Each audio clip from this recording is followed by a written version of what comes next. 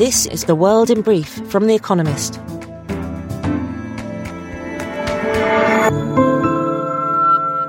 Our top stories. Volodymyr Zelensky, Ukraine's president, welcomed the UN's calls for a safety zone around the Zaporizhia nuclear station. Europe's biggest nuclear power plant in Russian-held territory in southern Ukraine has been the site of shelling for months. Last week, 14 UN inspectors visited the site. 2 have stayed on. Meanwhile, President Vladimir Putin appeared to threaten a deal allowing Ukraine's grain exports to resume via the Black Sea. Addressing the Eastern Economic Forum in Vladivostok, Mr. Putin claimed that practically all of Ukraine's grain exports were being sent to the EU, rather than the poorest countries. The Biden administration announced that tech firms which receive federal funding under its new CHIPS Act will not be allowed to build any advanced technology facilities or factories in China for 10 years. The move was justified on national security grounds, amidst fears of China stealing such technology. America also wants to rebuild its own share of the global semiconductor market, now just 10%, down from nearly 40% in 1990. China's export growth slowed as global demand weakened and domestic COVID-19 lockdowns and heat waves hit production. Exports increased by 7.1% year-on-year in August, compared with 18% in July. Import growth was also sluggish because of tepid domestic demand. Asian stock markets slumped in response. The MSCI index of Asia-Pacific shares fell to its lowest level in 2 years. Germany's most energy-intensive industries, including chemical and metal production, saw a 6.9% fall in production between February and July, as sky-high energy prices bite. Germany has turned away from natural gas to generate electricity since Russia's invasion of Ukraine imperiled its supply. The use of renewables has increased, but also generation from coal, which rose 17% in the first half of the year. Liz Truss, Britain's new Prime Minister, appointed Kwasi Kwarteng as Chancellor of the Exchequer, or Finance Minister. The son of Ghanaian immigrants, Mr. Kwarteng, hitherto the Business Secretary, supports cutting taxes and regulation and has encouraged fiscal loosening to help households afford dearer energy prices. On Thursday, Ms. Truss is expected to unveil a proposal to freeze average annual energy bills at about £2,500. Equivalent to $2,880. They may otherwise jump by 80% in October. The subsidies could cost up to £100 billion and are expected to be paid for by borrowing.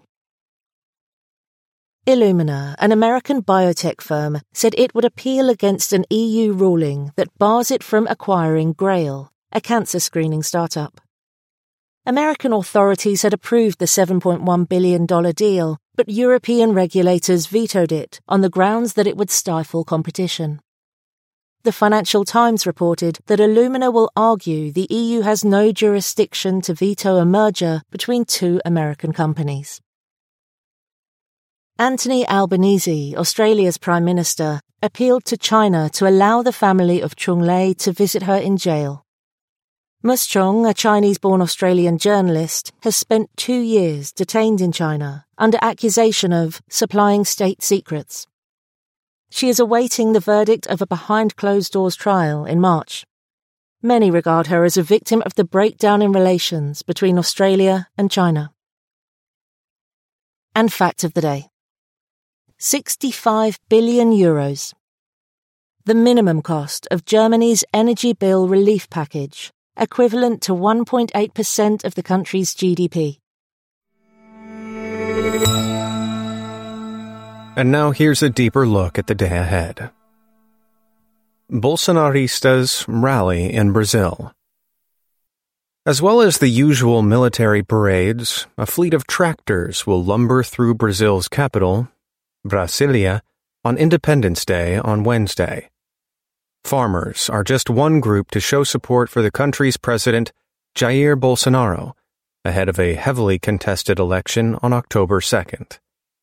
Supporters of the right-wing populist will take to the streets in other big cities too. In Rio, Mr. Bolsonaro will meet fans on Copacabana Beach. The rallies are meant to drum up support for a president who is trailing in the polls. But Bolsonaristas mistrust the surveys. They echo their leader's unsupported claims that the country's electronic voting system could be easily hacked. They accuse the Electoral Court of bias in favor of his rival, Luiz Inácio Lula da Silva, a leftist former president. Mr. Bolsonaro has fanned these sentiments, calling on supporters to defend transparency and liberty. In turn, they have suggested that the president call in the armed forces and clean out the Supreme Court. If political tensions boil over, the Padres could descend into violence. Another year, another iPhone. As has become the custom at Apple's annual summits in Silicon Valley, on Wednesday, the world's biggest tech firm will show off a revamped iPhone. Don't expect anything revolutionary. The newest versions of Apple's flagship will mainly have faster chips, better cameras, and bigger screens. They will probably be more expensive. The top-of-the-line iPhone 14 Pro Max, for instance, is expected to start at $1,199, $100 more than its predecessor. The event, which is the first in-person gathering since 2019, will probably also bring new AirPods, iPads, and Apple Watches. But Apple is still mainly an iPhone company. The device accounted for nearly half of the firm's sales of $83 billion between April and June. Its smartphones now have more users in America than those with Android, Google's operating system, according to Counterpoint, a research firm. But Apple's next act is already scheduled for next year, when it is likely to release its much-anticipated mixed reality headset.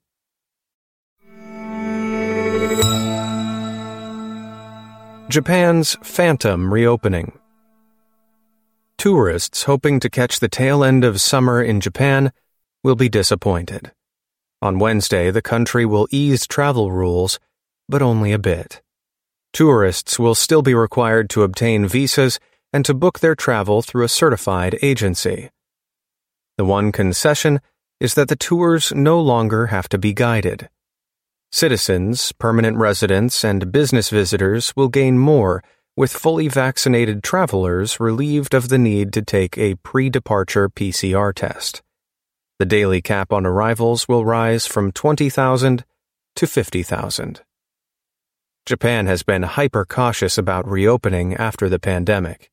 That has left it lagging behind its peers in the G7 and neighbors in Asia, many of which have started welcoming tourists more readily. Yet the closed-door policies have been overwhelmingly popular with Japanese voters. With his approval ratings sliding, Fumio Kishida, Japan's prime minister, is unlikely to take a risk on opening up more anytime soon. Reality catches up with meme stocks. The GameStop hype became a parable for America's frenzied stock market.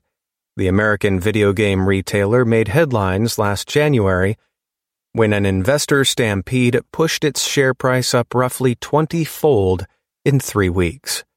The rally was egged on by amateur investors on social media, seeking to squeeze professional short sellers who had bet against the company. GameStop's sudden share price volatility, exacerbated by online attention, made it the archetypal meme stock. On Wednesday, the unlikely stock market star will deliver its quarterly earnings report. GameStop is still priced at over 5 times its value at the start of last year, despite lackluster performance. The bricks-and-mortar business is trying to move online, but struggling to compete with behemoths like Amazon. The company also missed the boat on the crypto craze with ill-timed launches of an NFT marketplace and a digital wallet. Investors in meme stocks are guided more by hype than fundamentals, but reality always catches up eventually.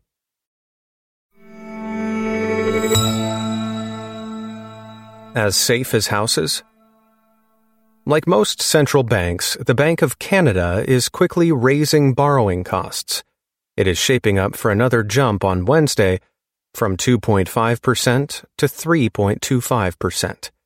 Inflation has come off its recent peaks, but is still near 8%, pushed up by unsustainable wage growth and still high expectations of future inflation. But even more so than other rich countries, Canada faces acute risks from higher borrowing costs. In recent years, there has been an unprecedented housing boom. Prices are more than 300% higher in real terms than 2000. Higher interest rates will drive up mortgage costs, making homes less affordable and letting some of the air out of the bubbly property market. But household debt is worryingly high, at 185% of disposable income. Given that backdrop, falling house prices could deal a big blow to consumer confidence and weigh on spending more generally.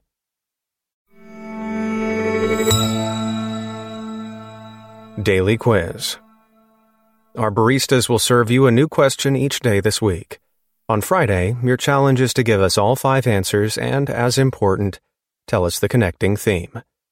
Email your responses and include mention of your home city and country by 1700 BST on Friday to quizespresso@economist.com. We'll pick randomly from those with the right answers and crown one winner per continent on Saturday. Tuesday. What term is used to describe a gambling strategy where the stakes are doubled till a win is achieved? Wednesday. What is the alternative name for the stapes, a bone in the middle ear?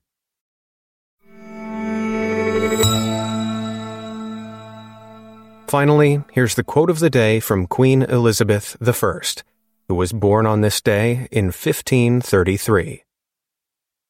Brass shines as fair to the ignorant as gold to the goldsmiths.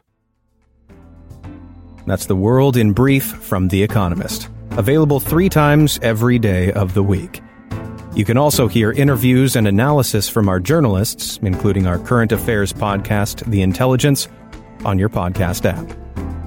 And subscribers to The Economist have access to each week's full edition in audio. Just download the Economist app to start listening.